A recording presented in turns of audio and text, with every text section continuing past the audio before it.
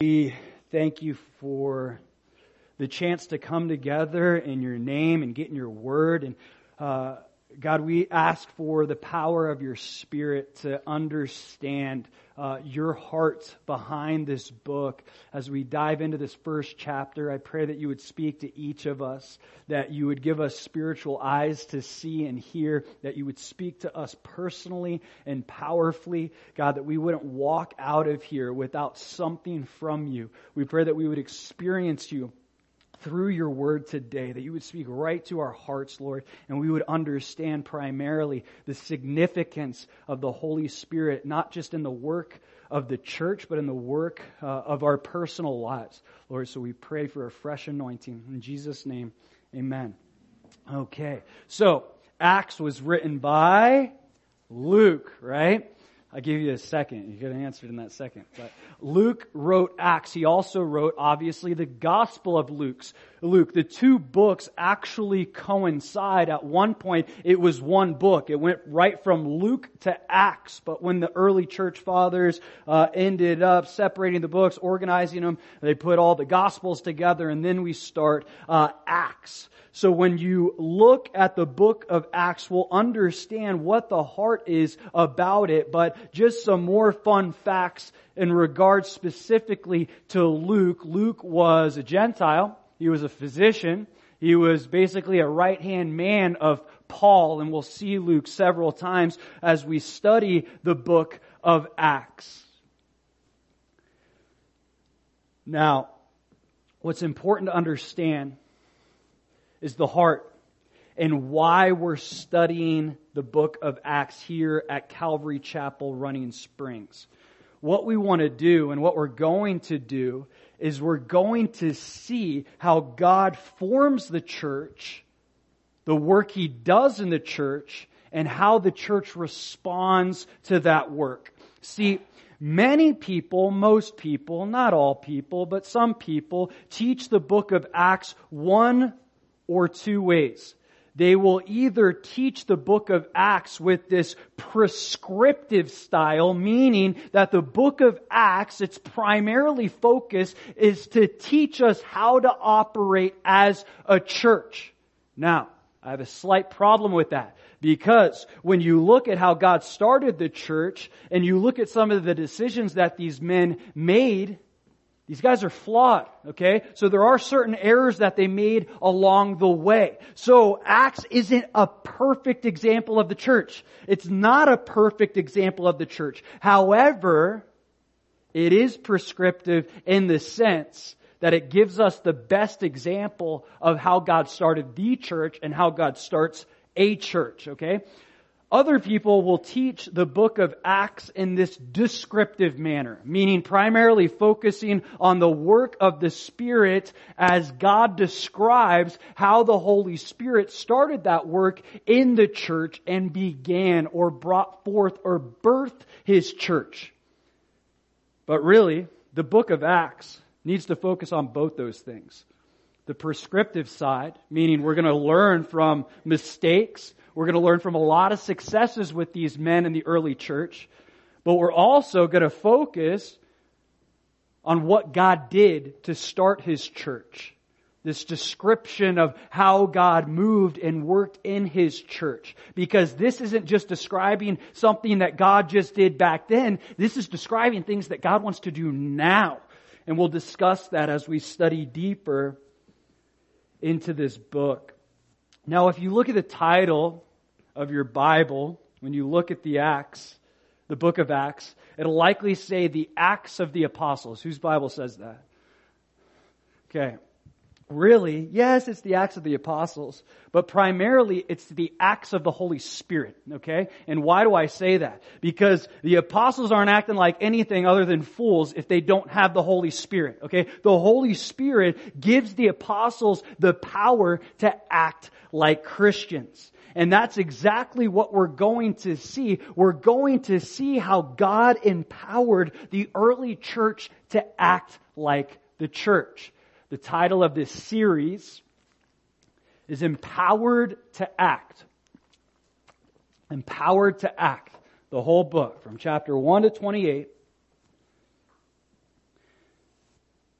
And that's really the primary theme of this book.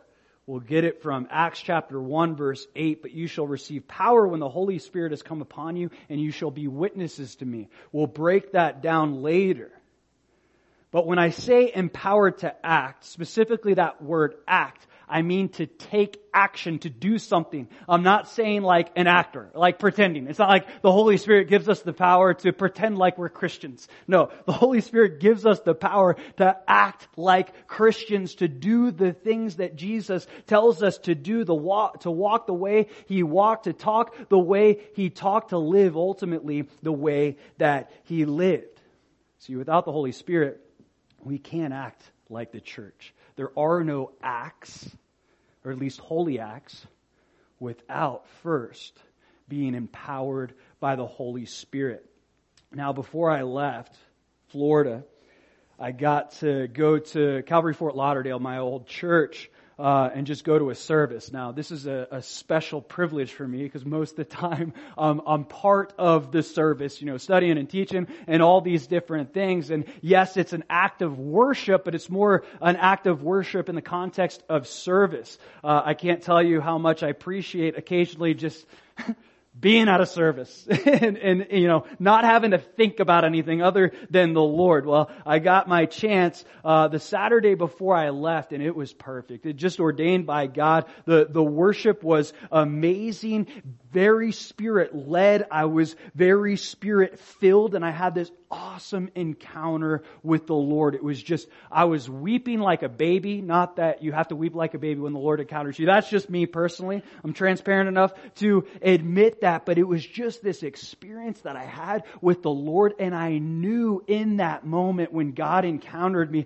that He was giving me something. He was giving me the power to continue the work that He started in me. He was giving me the power to act like the pastor He's called me to act, to act like the father He's called me to act like the husband and the Son of God that He's called me to act like. But apart from that power, I'm hopeless. I am helpless. And so often or occasionally, God will give us these experiences with the Holy Spirit that we know that He's present, that He's in the room, that He's with us. Not just the intellectual thing that we know God is omnipresent and He's here everywhere. No, when we know, hey, I know the guys and the faces that are, and girls and the faces that are in this room, but I know there's something else. And there's another person here. And that person is the person of the Holy Spirit. And sometimes, as the song we sang, we want to be aware of that presence. We want to know it. We want to experience it. Well, this was a moment for me.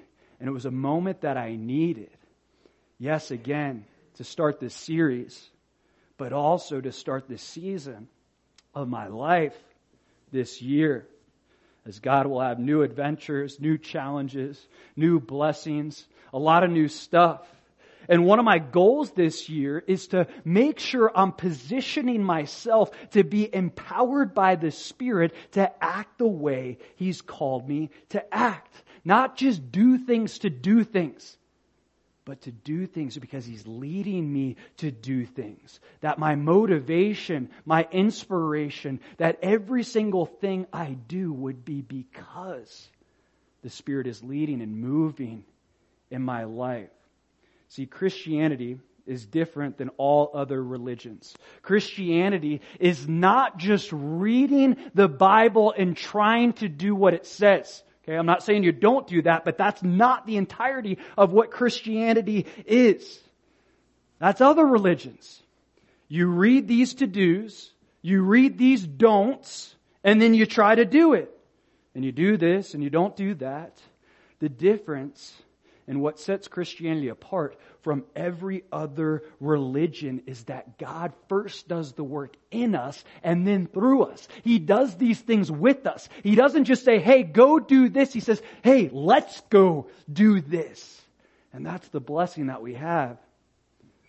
As God sent the Holy Spirit as the helper to help us live this Christian life. We cannot live out what Christianity teaches apart from the Holy Spirit. In Acts chapter 1, before we get into the text, we have to note some important passages that prepare us for Acts. And it all goes back to promises that Jesus made, specifically promises that Jesus made pertaining to the building of His church. If you were with us last year, we taught through Matthew, and in Matthew chapter 16, during the Lord's ministry, He says this, in Matthew chapter 16 verse 18, He says, "And I also say to you that you are Peter, and on this rock I will build my church, and the gates of Hades shall not prevail against it."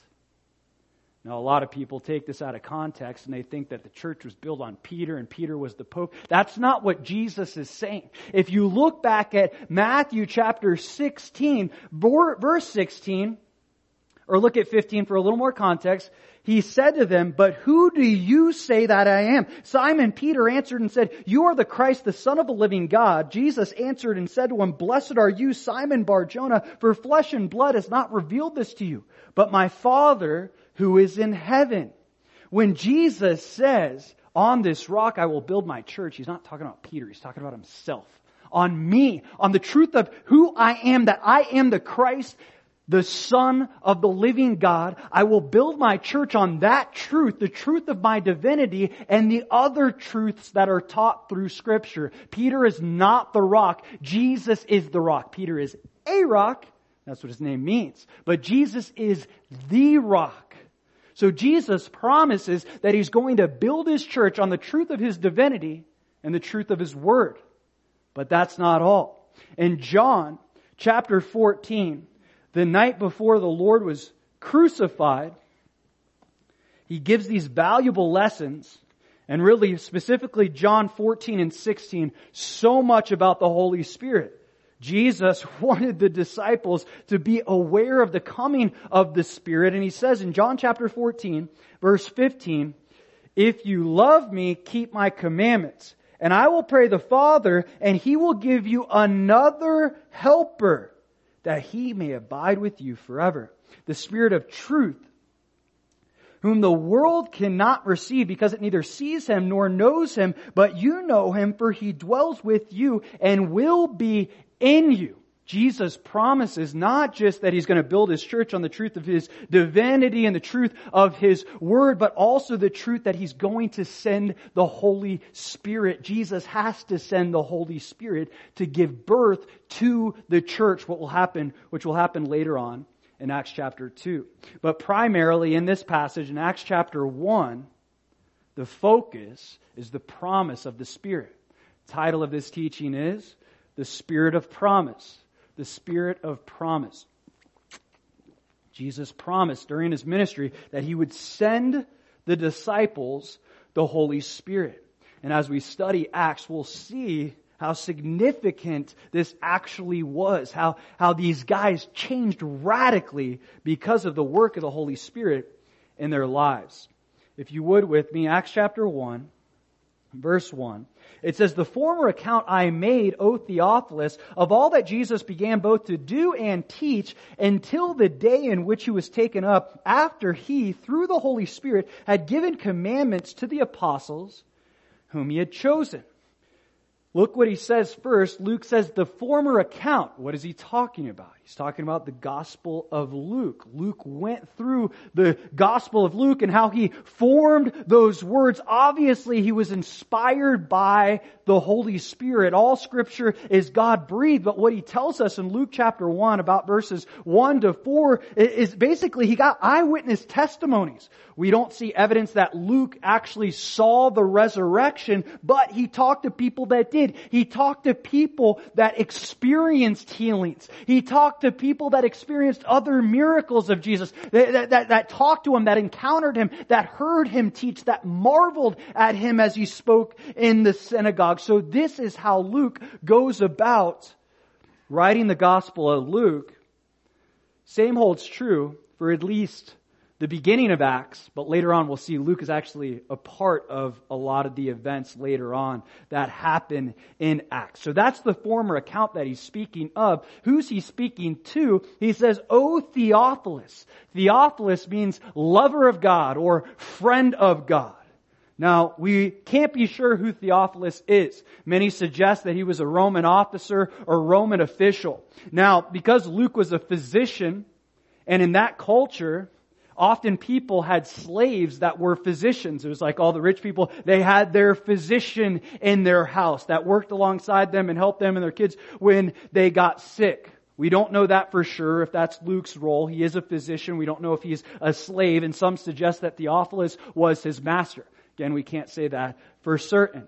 Some suggest, because this name means lover of God, that this is just a name that reflects all Christians. Okay? Yeah, all Christians got to be lovers of God, right? But I don't agree with that, because in Luke chapter 1, verse 3, he adds to the title, "O excellent Theophilus." He's not talking about a general people group. He's talking about a specific individual. Who is this individual? Once again, we will not know until we get to heaven. It says, to Theophilus, he writes, "Of all that Jesus began both to do and teach." Jesus began. See, the resurrection was just the beginning of a mighty work that Jesus was beginning to do.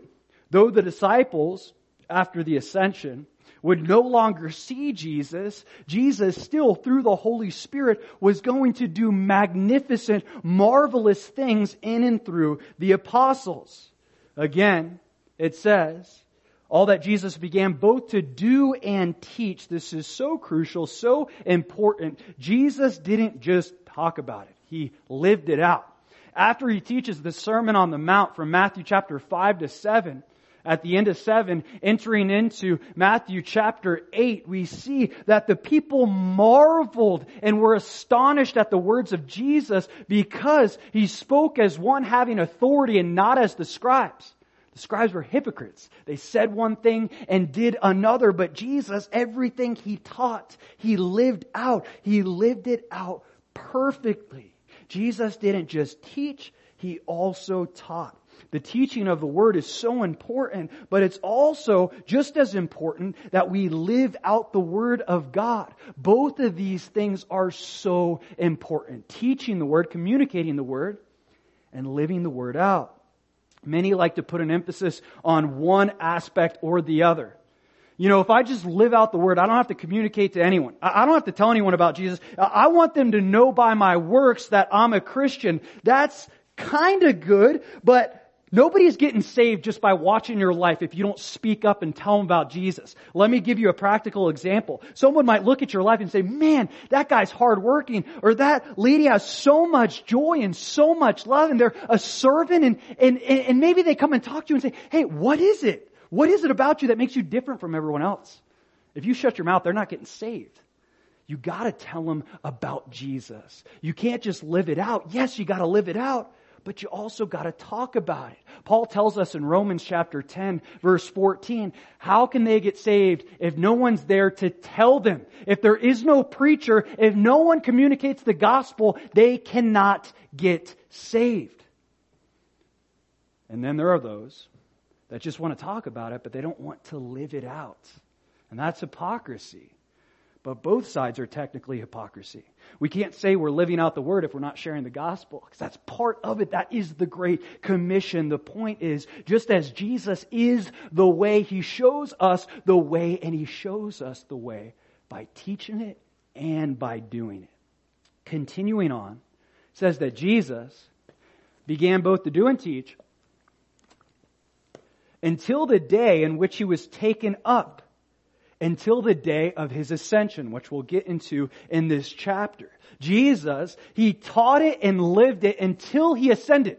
It wasn't like Jesus, He died on the cross, He resurrected, and He said, "I'm good, guys, I'm good. I did my work. I completed my work on the cross. I'm going into resurrected retirement." That's not what He said. No, He continued to do and teach all those other 40 days that He was on the earth with the disciples. He literally didn't stop doing and teaching until God the Father took Him up, until He ascended into the clouds. Same holds true for us. We're called to do and called to teach until the Lord takes us home.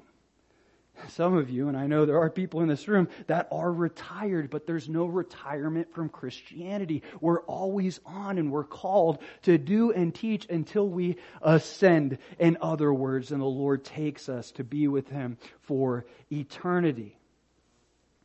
Jesus gives us the perfect example. He doesn't teach up until the last day. It says in verse 3, to whom He also presented Himself alive after His suffering by many infallible proofs, being seen by them during 40 days, and speaking of the things pertaining to the kingdom of God. He presented Himself alive after His suffering. After He died, they all saw Him die on the cross. He proved His resurrection. Infallible proofs mean you can't prove them wrong. He proved the resurrection. This wasn't something, and this is Luke writing this back shortly after the time period that it happened. Maybe a couple decades after the resurrection. We can't be super sure on the exact date, but this is recently, somewhat recently, after the resurrection, where many of the people that witnessed the resurrection are still alive. He says infallible proofs, meaning you cannot prove that the resurrection is false. He's saying, I'll prove to you that it's right. Now, we see so many infallible proofs. And we spoke a lot about the resurrection as we ended Matthew, so I can't get into too much detail, but we discussed how the tomb was empty. One of the most compelling arguments for the resurrection, Paul gives to us in 1 Corinthians chapter 15. And he said, Jesus appeared to over 500 people. This is very significant when you look at Jewish law. Why? Because all you needed was 2 or 3 witnesses to prove something to be true or false. All you needed was 2 or 3. Okay, out of the mouth there are 2 or 3 witnesses. You know if something is true or something is false. So Jesus just blows them out of the water and He says, I'm going to give 500 witnesses to this event. And Paul, when he wrote 1 Corinthians, he says many of them, most of them are still alive to this present day. So if you don't believe me, go ask them. Go ask them what they saw. Go ask them what they witnessed. Not only that, Paul's the one that writes this. And Paul was an unbeliever. You had unbelievers that ended up believing. Why? Because of the resurrection. We see Paul mentioned in 1 Corinthians chapter 15. From persecuting Christians, which we'll get into later, to being perhaps the most powerful apostle that ever lived. You see James, his brother, in John chapter 7, he did not believe that his brother was the Messiah. Later on, Acts chapter 15, he becomes the pastor of the church in Jerusalem. What happened? The resurrection happened. It changed their lives forever. They saw Jesus in His resurrected form. So, in Jesus' resurrected form, look at what He does. I love this. He says, many infallible proofs, being seen by them during 40 days and speaking of the things pertaining to the kingdom of God. Jesus, for 40 days before He ascended, after the resurrection, He was teaching His disciples. Luke talks about this a little bit in more detail in Luke chapter 24. In Luke chapter 24, and I'll tell you right now, if there was one event that I'd ever want to be a part of in history, it would absolutely be this event. So Jesus is after He rose from the dead. He's glorified.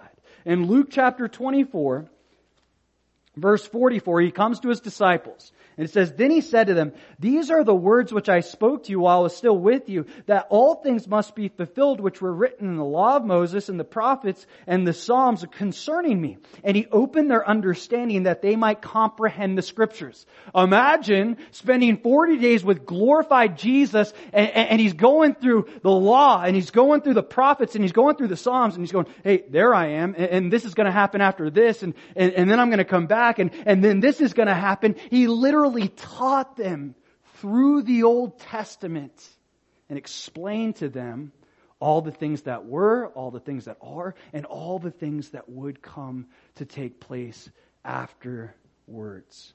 This would have been a fascinating, amazing experience. And the disciples, they got that. They experienced this time with Jesus as He explained the Old Testament to them for 40 days. In Acts chapter 1, verse 4, And being assembled together with them, he commanded them not to depart from Jerusalem, but to wait for the promise of the Father, which he had said, "You have heard from me, for John truly baptized with water, but you shall be baptized with the Holy Spirit not many days from now." So Jesus, he commands the disciples to stay in Jerusalem for them to receive the promise specifically of the Holy Spirit. They had to stay put to receive God's promise. I wonder what would have happened if some of them bailed. They left town. Like, dude, Jesus is gone. I'm going too. I'm going back to Galilee. I got work to attend to. I got stuff to do. Jesus said, no, stay in Jerusalem. If you want to be a part of experiencing this promise, then you must stay put. It's a charge for us. Sometimes God gives us promises that only pertain to certain locations. Sometimes God gives us promises that only pertain to here or there. And when we leave or we step outside of where God wanted us, how do we expect to experience the fullness of that promise? The disciples, if they left to Galilee, maybe they would have been baptized with the Holy Spirit later on. But they wouldn't have been at Pentecost, and they wouldn't have experienced specifically the promise that Jesus is talking about here. They had to be at the right place at the right time. But remember, Jesus, Luke tells us, told them to wait for the promise, verse 4, of the Father. That's the first of 4 points. Wait for the promise. Wait for the promise. Sometimes we have to wait for God to fulfill His promises. Who likes waiting? Nobody, right? I don't know. I don't know anybody that does. I certainly don't like waiting, but sometimes we have to wait for the Lord to fulfill His promise. It says in 2 Peter chapter 3, verse 9, it says this, "The Lord is not slack concerning His promises, as some count slackness, but is long-suffering, that not willing that any should perish, but that all should come to repentance." The Lord is not slack concerning His promises, but long-suffering, meaning we can't take His patience as a sign of weakness. Just because God said something is going to happen doesn't mean that it has to happen right now. It could happen years from now. If God told you He's going to do something in your life, maybe He told you, maybe you're single and He told you you're going to have a wife or you're going to have a husband, or maybe He told you one day you're going to have a great job or a house. Maybe one day He told you you have the gift of evangelism and you're going to travel the world preaching the gospel. Maybe He told you you're going to be a missionary in South America or Africa or somewhere, and you're going, that don't look like it's happening anytime soon. The Lord says, wait for the promise. The promise will come. We can be certain of it. We see God throughout the Bible, New Testament and Old Testament, make people wait for His promises. We see Jesus do it here. He also does it in Matthew chapter 24. He says, the temple's going to be destroyed. That was a promise. When did it happen? 30 plus years later. The disciples probably like, when is this going to happen? It didn't happen until way down the road. Remember, God the Father in the Old Testament, through the Holy Spirit, gave so many promises concerning the Messiah and Jesus literally coming to earth. It didn't happen for centuries and centuries later. It didn't even happen in their lifetime. God promised Abraham that he'd have a son. It didn't happen for decades later. God is faithful to fulfill His promises. And He's not slack concerning His promises. His timeline and our timeline are very different. And that's what it says earlier in 2 Peter chapter 3, that one day is as 1,000 years to the Lord, and 1,000 years as one day. So sometimes we think a promise is going to be fulfilled ASAP. That's not necessarily true. We got to wait for it. But as we wait for it, we ought not to get discouraged, because God is faithful to fulfill His promises. What was the promise specifically in this text? He told them, you shall be baptized with the Holy Spirit not many days from now. It gives you a little encouragement. Not many days. Like, can't be talking about like centuries later. He said not many days. So that gives us a little bit of a timeline. But the significant thing is what He promised them. He promised them the power of the Holy Spirit. Now, This is important as we study the book of Acts to understand the different operations of the Holy Spirit. The apostles, they already had the indwelling Spirit, meaning they were already saved. And the world had the para, the Holy Spirit was with the world. But this was something specific to this time that God wanted to do at Pentecost, the Holy Spirit coming upon them. So let me explain this. You really got to look at the original Greek. This Greek word para, P-A-R-A, it means with, okay? The Holy Spirit is with the world. And Jesus tells us in John chapter 14, verse 17, He tells the disciples, the Holy Spirit that is with you will be in you. Well, what does this mean? What is this, the Holy Spirit operating with the world? Well, the main function of the Holy Spirit operating with the world is the Spirit convicts the world of sin, of righteousness, and of judgment. Before the Spirit ever indwells in us, we got to be convicted that we're sinners. That our righteousness, it doesn't line up with God's righteousness. And if we don't accept His righteousness, there's absolutely judgment, okay? It goes from the para to the en. In the Greek, it's en. That's the indwelling Spirit. The indwelling Spirit, that was a new operation of the Spirit after Jesus rose from the dead. In John chapter 20, verse 22, if you want to write it down, John 20:22, Jesus breathed the Holy Spirit into the disciples. He said, receive my Spirit. This was a new function of the Holy Spirit. Now people were able to, if they accepted Christ, be sealed for the day of redemption. Ephesians chapter 1 tells us. So if you've accepted sincerely, truly, Jesus Christ as your Lord and Savior, you have the indwelling Spirit. Everybody's got the para. The Holy Spirit's just as from the beginning of creation, the Holy Spirit hovers over the face of the earth. The Holy Spirit's still doing that. He's trying to convict people of sin to point them to Jesus and their need for a Savior. The indwelling comes at salvation. But there's this other word in the Greek.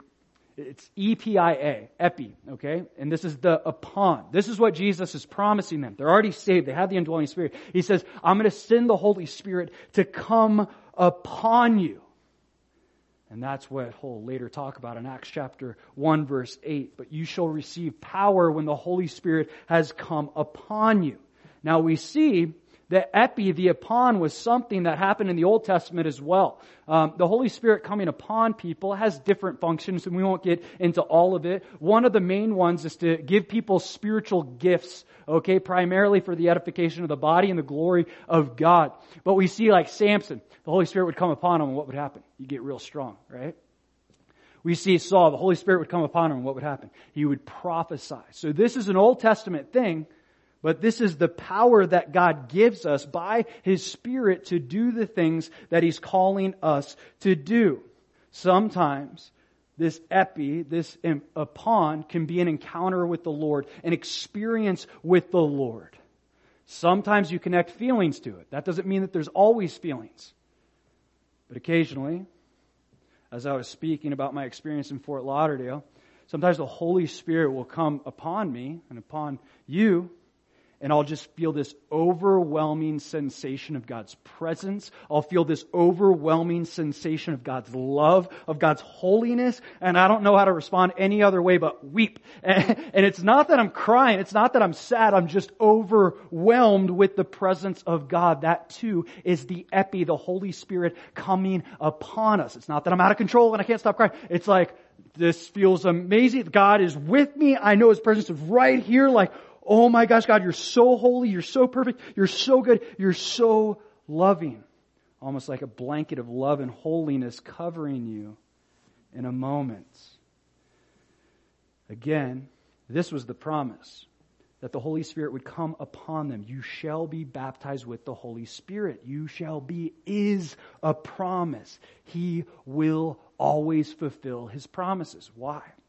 Well, in Numbers chapter 23, verse 19, it says, God is not a man that He should lie. Okay? God is not a liar. If He says He's going to do something, He's going to do it. We can count on it. He's a promise keeper. Continuing on, Acts chapter 1.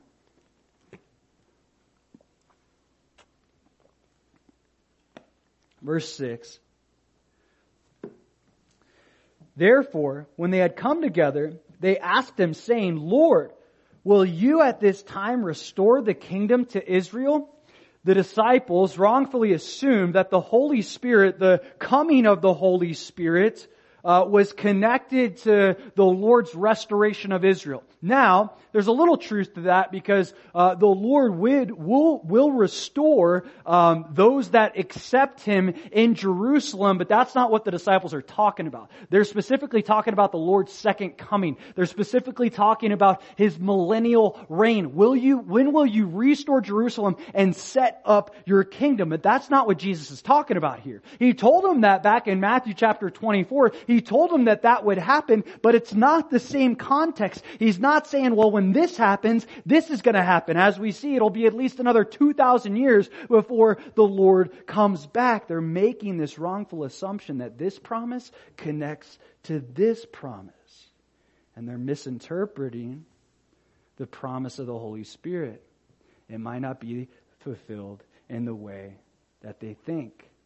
See, the disciples, they don't understand yet the significance of the Holy Spirit. So they're looking for the future promise. God, we want you to come back and restore Israel. When is that going to, yeah, thank you for promising me the Holy Spirit, but when are you coming back again? When are you going to establish your rule and your reign? When are we going to rule and reign with you?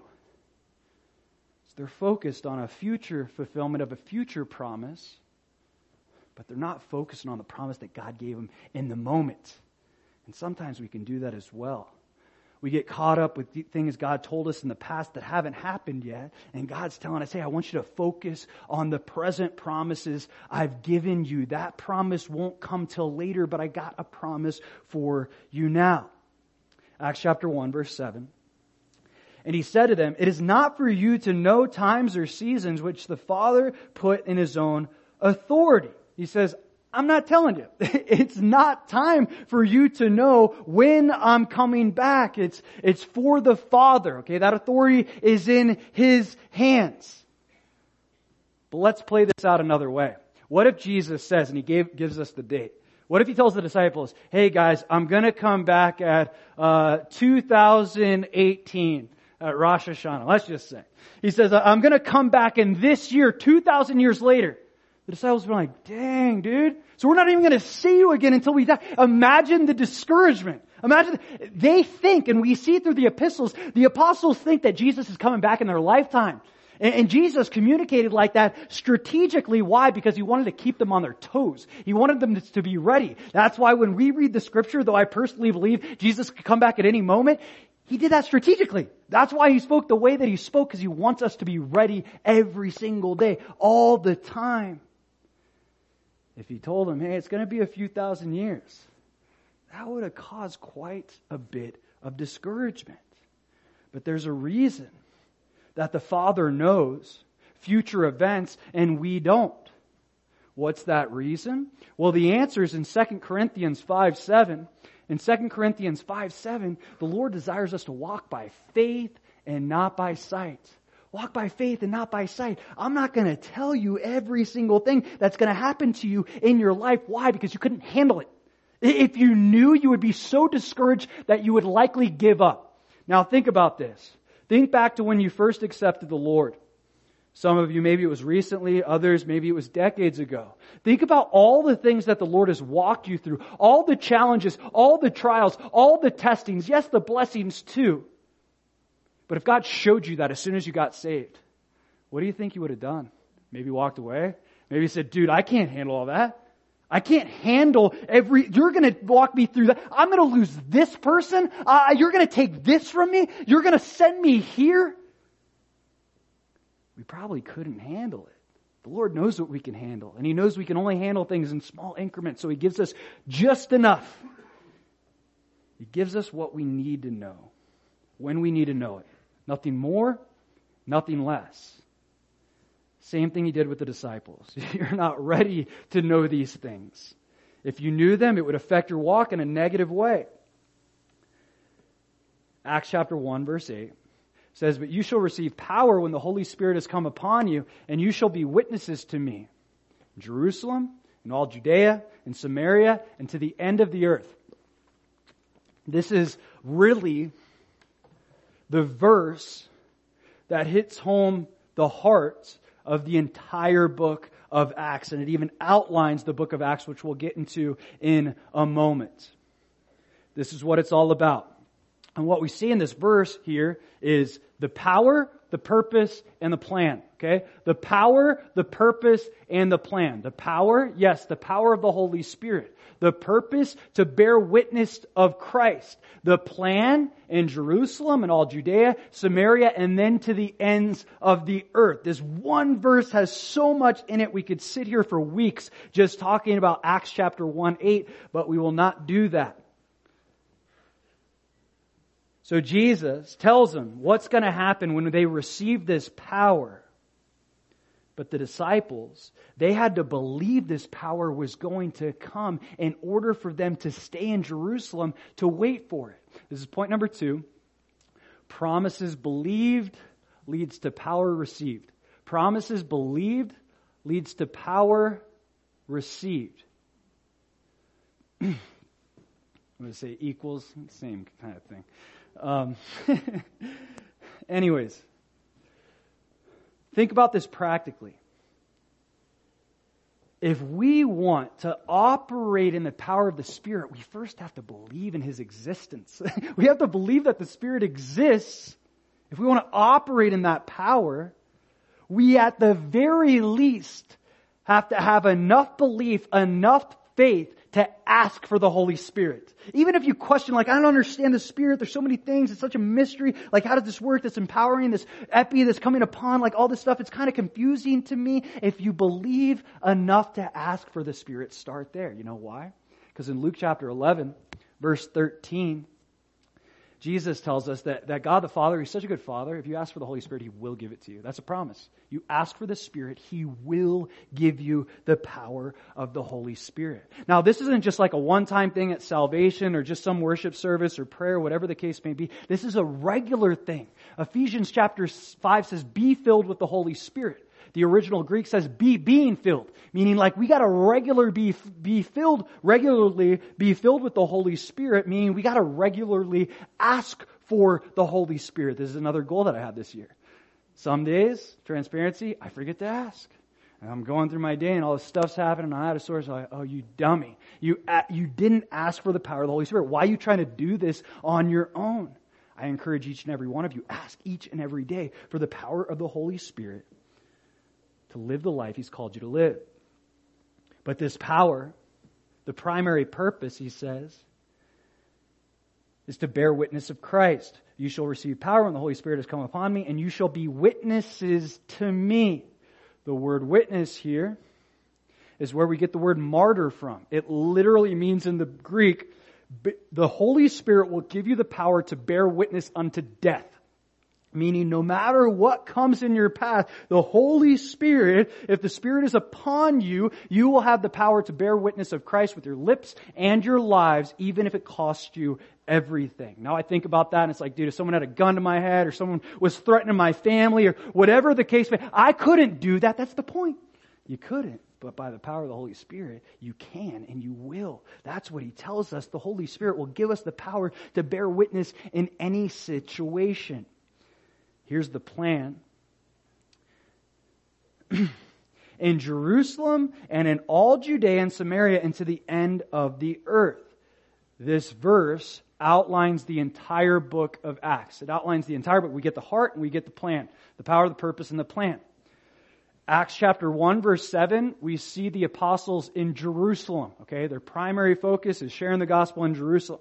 Then when we get to chapter 8 to 12, we see them get outside of Jerusalem, Judea, the region of Judea, and Samaria. That's Acts chapter 8 through 12. And then Acts chapter 13 to 28, they get out of their kind of known comfort zone and they go to other places. Paul will go to Asia Minor. Other people go to different places. We'll see different people encounter Gentiles and all these different things. But that's Acts chapter 13 to 28 and ultimately to this present day that we're in. The gospel is still being preached to the entire world, is spreading across the world. Acts chapter 1 verse 9. Now, When he had spoken these things, while they watched, he was taken up, and a cloud received him out of their sight. So Jesus left them. Jesus ascended to heaven. And the reason he ascended instead of disappearing is because there were times where he appeared and reappeared during those 40 days. But this time he wants them to know, hey, I'm going, and I'm going for good, at least until you die and I see you again. Later he'll come back to visit Paul, but that's an exception.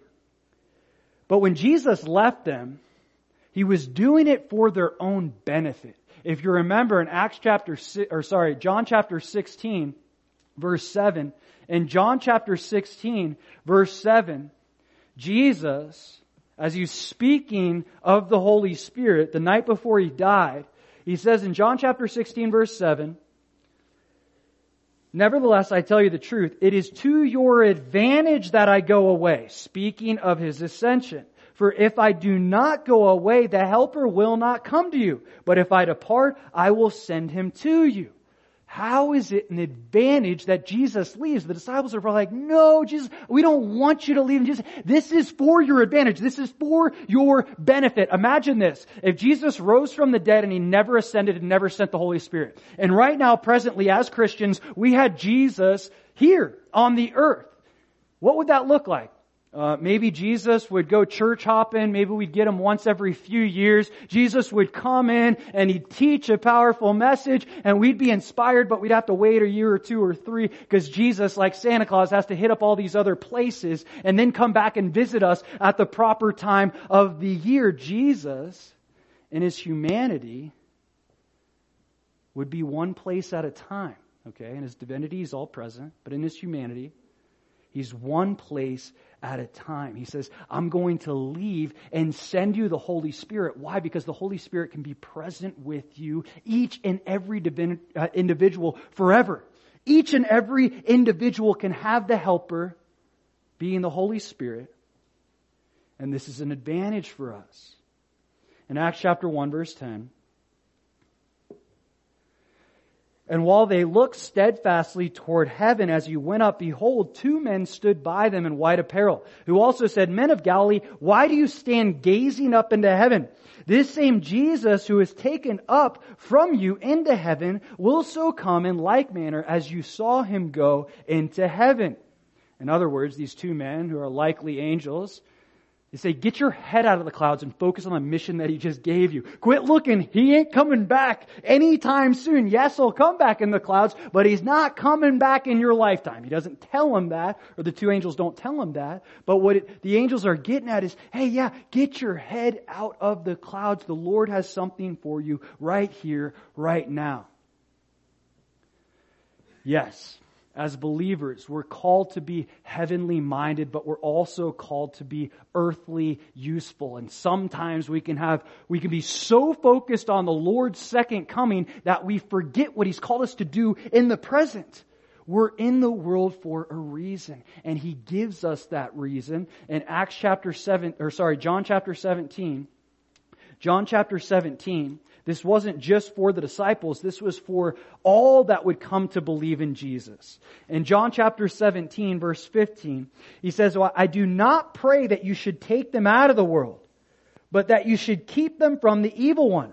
They are not of the world, just as I am not of the world. Sanctify them by your word, your truth. Your word is truth." He says, I'm praying that God doesn't take you out of the world. Sometimes, being honest, I pray God would take me out of the world. Just let's be done with it. I just want to go and experience heaven and be in perfect community with you. But he says, hey, you're in the world for a reason. I got you on a mission here in the world. And yes, focus on things above and be spiritually minded. But you're here right now. And I got a mission for you where you are presently. The disciples, I'm sure, wanted Jesus to say, come up, boys. I'll take them up. Hey, Jesus tells them, hey, come on, come with me, guys. We're going to catch you up right now. But that's not what he had for the disciples. And that's not what he has for us, at least right now, until we die or he comes back. Acts chapter 1, verse 12. Then they returned to Jerusalem from the mount called Olivet, Mount of Olives, which is near Jerusalem, a Sabbath day's journey. So, we see the disciples listen to Jesus. They remain in Jerusalem. They were obedient to the Lord's commandment while they still had to wait. And this is the third point.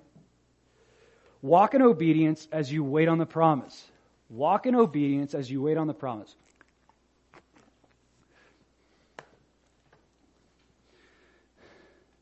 They did exactly what Jesus told them to do, and they waited in Jerusalem for the Holy Spirit to come. While you're waiting for the next direction that the Lord is going to give you, purpose to be obedient to the last direction that He gave you. For the apostles, in this case, it was, in other words, be still and know that I am God, okay?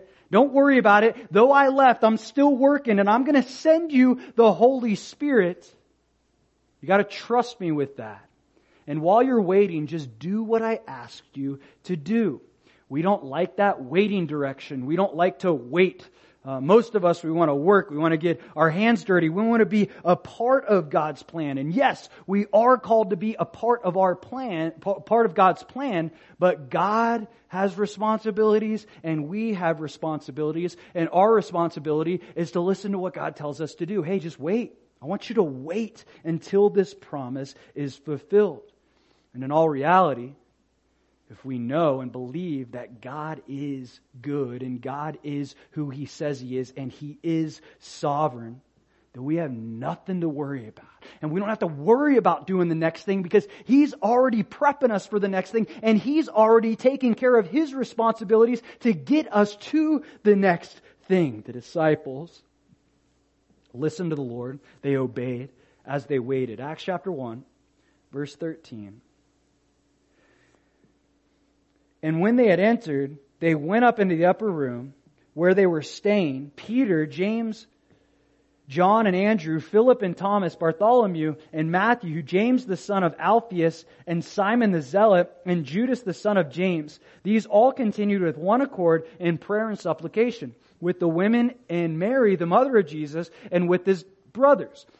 What did the disciples do while they waited for this promise? Yes, they were obedient, but they also engaged in spiritual things. They engaged in fellowship. They engaged in prayer. They didn't know exactly what was coming next other than God was going to send the Holy Spirit. They didn't know the mission completely. They had a vague idea of it, but what they did was purpose to engage in spiritual things. As you're waiting for God to give you that next thing, maybe it is a promise or a direction. Do what you know to do. When you don't know what to do, then do what you know to do. Okay, I'm not sure what God has for me next. I know I'm supposed to wait here until He gives me that next direction, but I'm not going to use that as an opportunity or an excuse to put my feet up on the desk and check out spiritually. No, He wants us to engage spiritually as we wait. That's exactly what the disciples do. But look who is listed with these disciples. The brothers of Jesus. Remember the brothers of Jesus in John 7, they didn't believe, but now they're with the disciples. James is here, likely Judas, who is also referred to as Jude, wrote the book of Jude. They're here now. But what happened? They went from disbelief to belief. Why? Because of the resurrection. And in 1 Corinthians 15:7, we see that, as I mentioned before, James is mentioned with those people that Jesus appeared to in His resurrected form. Acts chapter 1, verse 15. And in those days, Peter stood up in the midst of the disciples. Altogether, the number of names was about 120. So there's not just 11 now. Judas hung himself, which we'll get into later, but we got 120, okay? Men and brethren, Peter says, the scripture had to be fulfilled, which the Holy Spirit spoke before by the mouth of David concerning Judas, who became a guide to those who arrested Jesus, for he was numbered with us and obtained a part in this ministry. Now, there's a lot of debate as to whether Peter should have done this or shouldn't. And we'll talk about that a little bit. But I want to point to the positive. Peter is trying to get direction, if you look at verse 20, which we'll get into, based on the Word of God. He's trying to follow the Word of God. And remember, he pulls these out of the Psalms, these specific texts. Jesus taught them all this stuff. Jesus explained to the disciples these things. So Jesus probably said, hey, this psalm's speaking of Judas. This part's speaking of Judas as well. This part's speaking of me. Like he went through probably all of that. So Peter is understanding, wait a minute, remember, someone else is supposed to take the office of Judas. So we need to make that happen. Now, some suggest that Peter did this in his flesh. I'm kind of somewhere in the middle, which we'll get into in a little bit. I'll explain as we unpack this text. But first off, let's talk about Judas. In verse 18,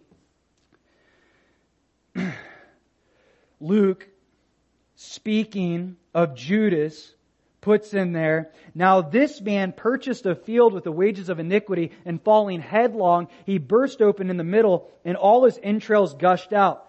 And it became known to all those dwelling in Jerusalem, so that field is called in their own language, Akeldama, that is, field of blood. So does this contradict Scripture? I thought Judas was hung. Well, Scripture doesn't contradict itself. Both of these things happened. Judas hung himself, likely because of the heat and decay and all that. Somehow, whether the rope snapped or his body just burst, he fell headlong onto the ground. He fell because he was hung and he burst open. Both of those things happened. Luke has just given us a little more detail as to the end of it. In verse 20, Peter says, for it is written in the book of Psalms, let his dwelling place be desolate, and let no one live in it, and let another take his office. So Peter, again, he's looking at the word for guidance. As he's waiting, he's trying to engage spiritually. He's trying to make a decision that he believes the Lord wants him to make. Now, is this a decision that the Lord wanted him to make? I do not know. We don't know. We can only speculate. Okay, he doesn't have the Holy Spirit now, and we'll see they'll actually cast lots to make this decision, which we'll get into in a moment. But the Bible doesn't correct Peter for this decision, nor does it condone Peter. We'll talk about that a little further. Look what he says here, verse 21. Therefore, of these men who have accompanied us all the time that the Lord Jesus went in and out among us.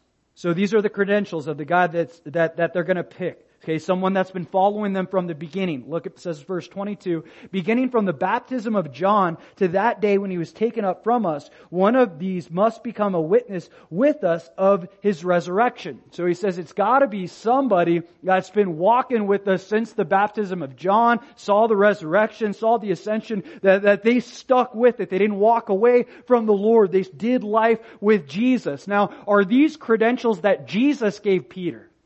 Again, we don't know. Or was this just something that Peter said, oh, I think these are the proper credentials. The guy's got to be like one of us. What we'll see is they'll choose a man by the name of Matthias. But many suggest that Paul was actually the person that was supposed to fulfill this position. Now, let me argue against that for a second. We do see that God directly, and He did come, Jesus came to Paul in resurrected form, and He called him to the ministry right off the bat. But when you look at the credentials that Peter lays out, not necessarily the Lord, but Peter lays out, it had to be somebody that had been following Jesus since back in John the Baptist's days when he was baptizing people in the Jordan. Paul doesn't qualify for that. But again, was that Peter's qualification? Or was that the Lord's? I'm just trying to confuse you. I really don't know the answer. And Paul didn't see the ascension. He did see Jesus in His resurrected form, though. And it says in verse 23, and they proposed to Joseph called Barsabbas, who was named Justus, and Matthias. So, I don't know where he came up with this, but he said, it's got to be one of these guys, Justus or Matthias. Does that mean those were the only two guys that fulfilled those credentials? Maybe, maybe not, but it seems to me personally that they're limiting their options. Maybe those were the only options of the 120 that fulfilled all of that. But whether they were right or wrong, I can certainly say this: we often attempt to limit the Lord's options in our life. And we'll say, is it this person or is it this person? Is it this job or is it this job? Is it this place to live or is it this place to live? Is it this ministry or is it that ministry? And what if the Lord's like, you're only giving me two options. It ain't either one of those. It's one of these over here. You think you're supposed to be here, but I've called you over here. Or you're supposed to be here, and you want to be over there. Regardless, sometimes we can limit the options and try to put God in a box, and it might not be either of them. He says in Acts chapter 1, verse 24, and they prayed and said, you, O Lord, who know the hearts of all, show which of these two you have chosen. So they're praying, they're seeking the Lord, that's good, but look what they do here next. To take part in the ministry and apostleship from which Judas by transgression fell, that he might go to his own place. And they cast their lots, and the lot fell on Matthias, and he was numbered with the 11 apostles. Now, casting lots was a common practice in the Old Testament. Basically, it was like rolling dice. Now, is that how we should choose pastors in the church? Just, hey, this guy looks good, this guy... Boom, yeah, it's going to be this one. I'm not saying that they weren't supposed to cast lots, okay? We don't know for sure because they didn't have the Holy Spirit yet. But I will say this, I think it would have been a way easier decision had they had the Holy Spirit. They wouldn't have had to cast lots. See, sometimes we can lean on what makes sense to us, what we know, and that's what the disciples do. We know Old Testament, we know we don't know how the Spirit really works and guides and directs and helps and teaches, but we know how to cast lots, so we're going to do what we know to do. Sometimes, though, we can do the same thing. We can lean on what makes sense to us in the moment instead of leaning on and waiting for God to fulfill His promise. This is the fourth and final point. Quick one. Lean on His promise, not your understanding. Lean on His promise, not your understanding. Once again, preface this, I'm not saying that the disciples were making a bad choice by casting lots and leaning on their understanding. We simply, again, do not know. But I, again, will say this personally. I have a tendency to do this. I think many of us do. We purpose to lean on our understanding and take matters into our own hands instead of waiting for God to fulfill His promise. But what that really points to is a lack of trust. I need to do this because I'm not sure when God's going to do it, or I'm not sure if He's actually going to do it. The Bible tells us in Proverbs chapter 3, verses 5 to 6, says, trust in the Lord with all your heart and lean not on your own understanding. In all your ways acknowledge Him, and He shall direct your path.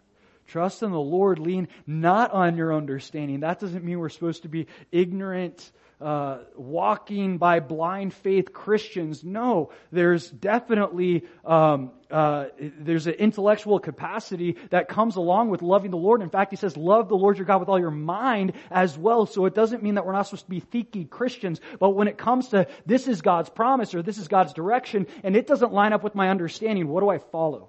Do I follow what makes sense to me? Or do I follow what I know God told me to do, even though it makes no sense whatsoever to me? See, that's what God will often challenge us with. You're going to do what you think you need to do, or you're going to do what I told you to do. Lastly, in Hebrews chapter 6,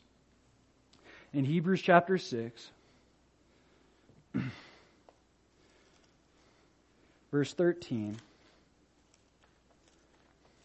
No, we're a little longer today. Intro added a little time.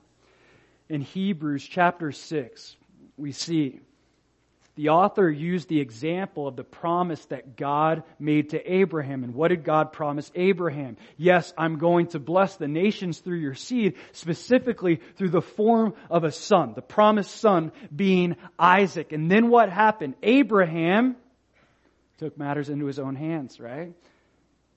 And he slept with Hagar. And that produced Ishmael, which ultimately produced the nation and religion of Islam. See what happens when we don't put our trust in the Lord and we put our trust in our own understanding? Well, Sarah sure as heck can't have kids, so I might as well sleep with the servant. And yeah, it was Sarah's suggestion. But the author of Hebrews, he brings us back to this promise that God made to Abraham and how specifically it pertains to the promised son, meaning Jesus Christ. Yes, through Isaac and that lineage, but specifically leading towards a greater promise of salvation. And it says in Hebrews chapter 6, verse 13, "For when God made a promise to Abraham, because he could swear by no other greater, he swore by himself." In other words, he swore by his name, and God's name is his character. When God reveals his name, he's revealing a certain character quality about himself, and because he could swear by no other name, he swore by his own name. Why? Because his name is faithful. His name is faithful. And he is faithful to keep his promises. Anything he says, all the promises of God are yes and amen. He cannot go back on his word. But look at this in Hebrews chapter 6, verse 19. Very popular verse. "This hope we have as an anchor of the soul, both sure and steadfast, and which enters the presence behind the veil." This hope we have as an anchor of the soul. What's this hope? This confident expectation that God's going to fulfill His promise of salvation and His promises across the board. I can have this confident expectation. Why? Because I can trust God. Because I can trust His character. Because His character means everything to Him, and He would never tell me something that He wouldn't follow through with. He will fulfill His promises. But we won't see the promise fulfilled to the next chapter, in Acts chapter 2. So in the meantime, the disciples have to wait. Why does Jesus give them this waiting period? Well, yes, they need the Spirit to be the church, but they also need faith. They also need trust. Remember, the disciples, they're doing life with Jesus. They see Him doing the miracles. They hear Him teaching. They're present with Him constantly, and now He's gone. For the first time, really, other than brief separations, for the first time, Jesus isn't with them to do ministry and show them how to do it. So they got to trust that Jesus is working behind the scenes even when they don't see Him. That He's doing something that they don't see. And He's going to do exactly what He said He's going to do. To send them the helper, the teacher, the Holy Spirit to empower them from on high to do the work of the ministry. See, for the church to be the church, not only do we need the Holy Spirit, but we need to trust Jesus fully and wholeheartedly. We need to trust that He's doing things in our life even when we don't see Him. Even when He seems so far gone. Even when He seems like He ascended and He left me. He's still working. He's still doing stuff.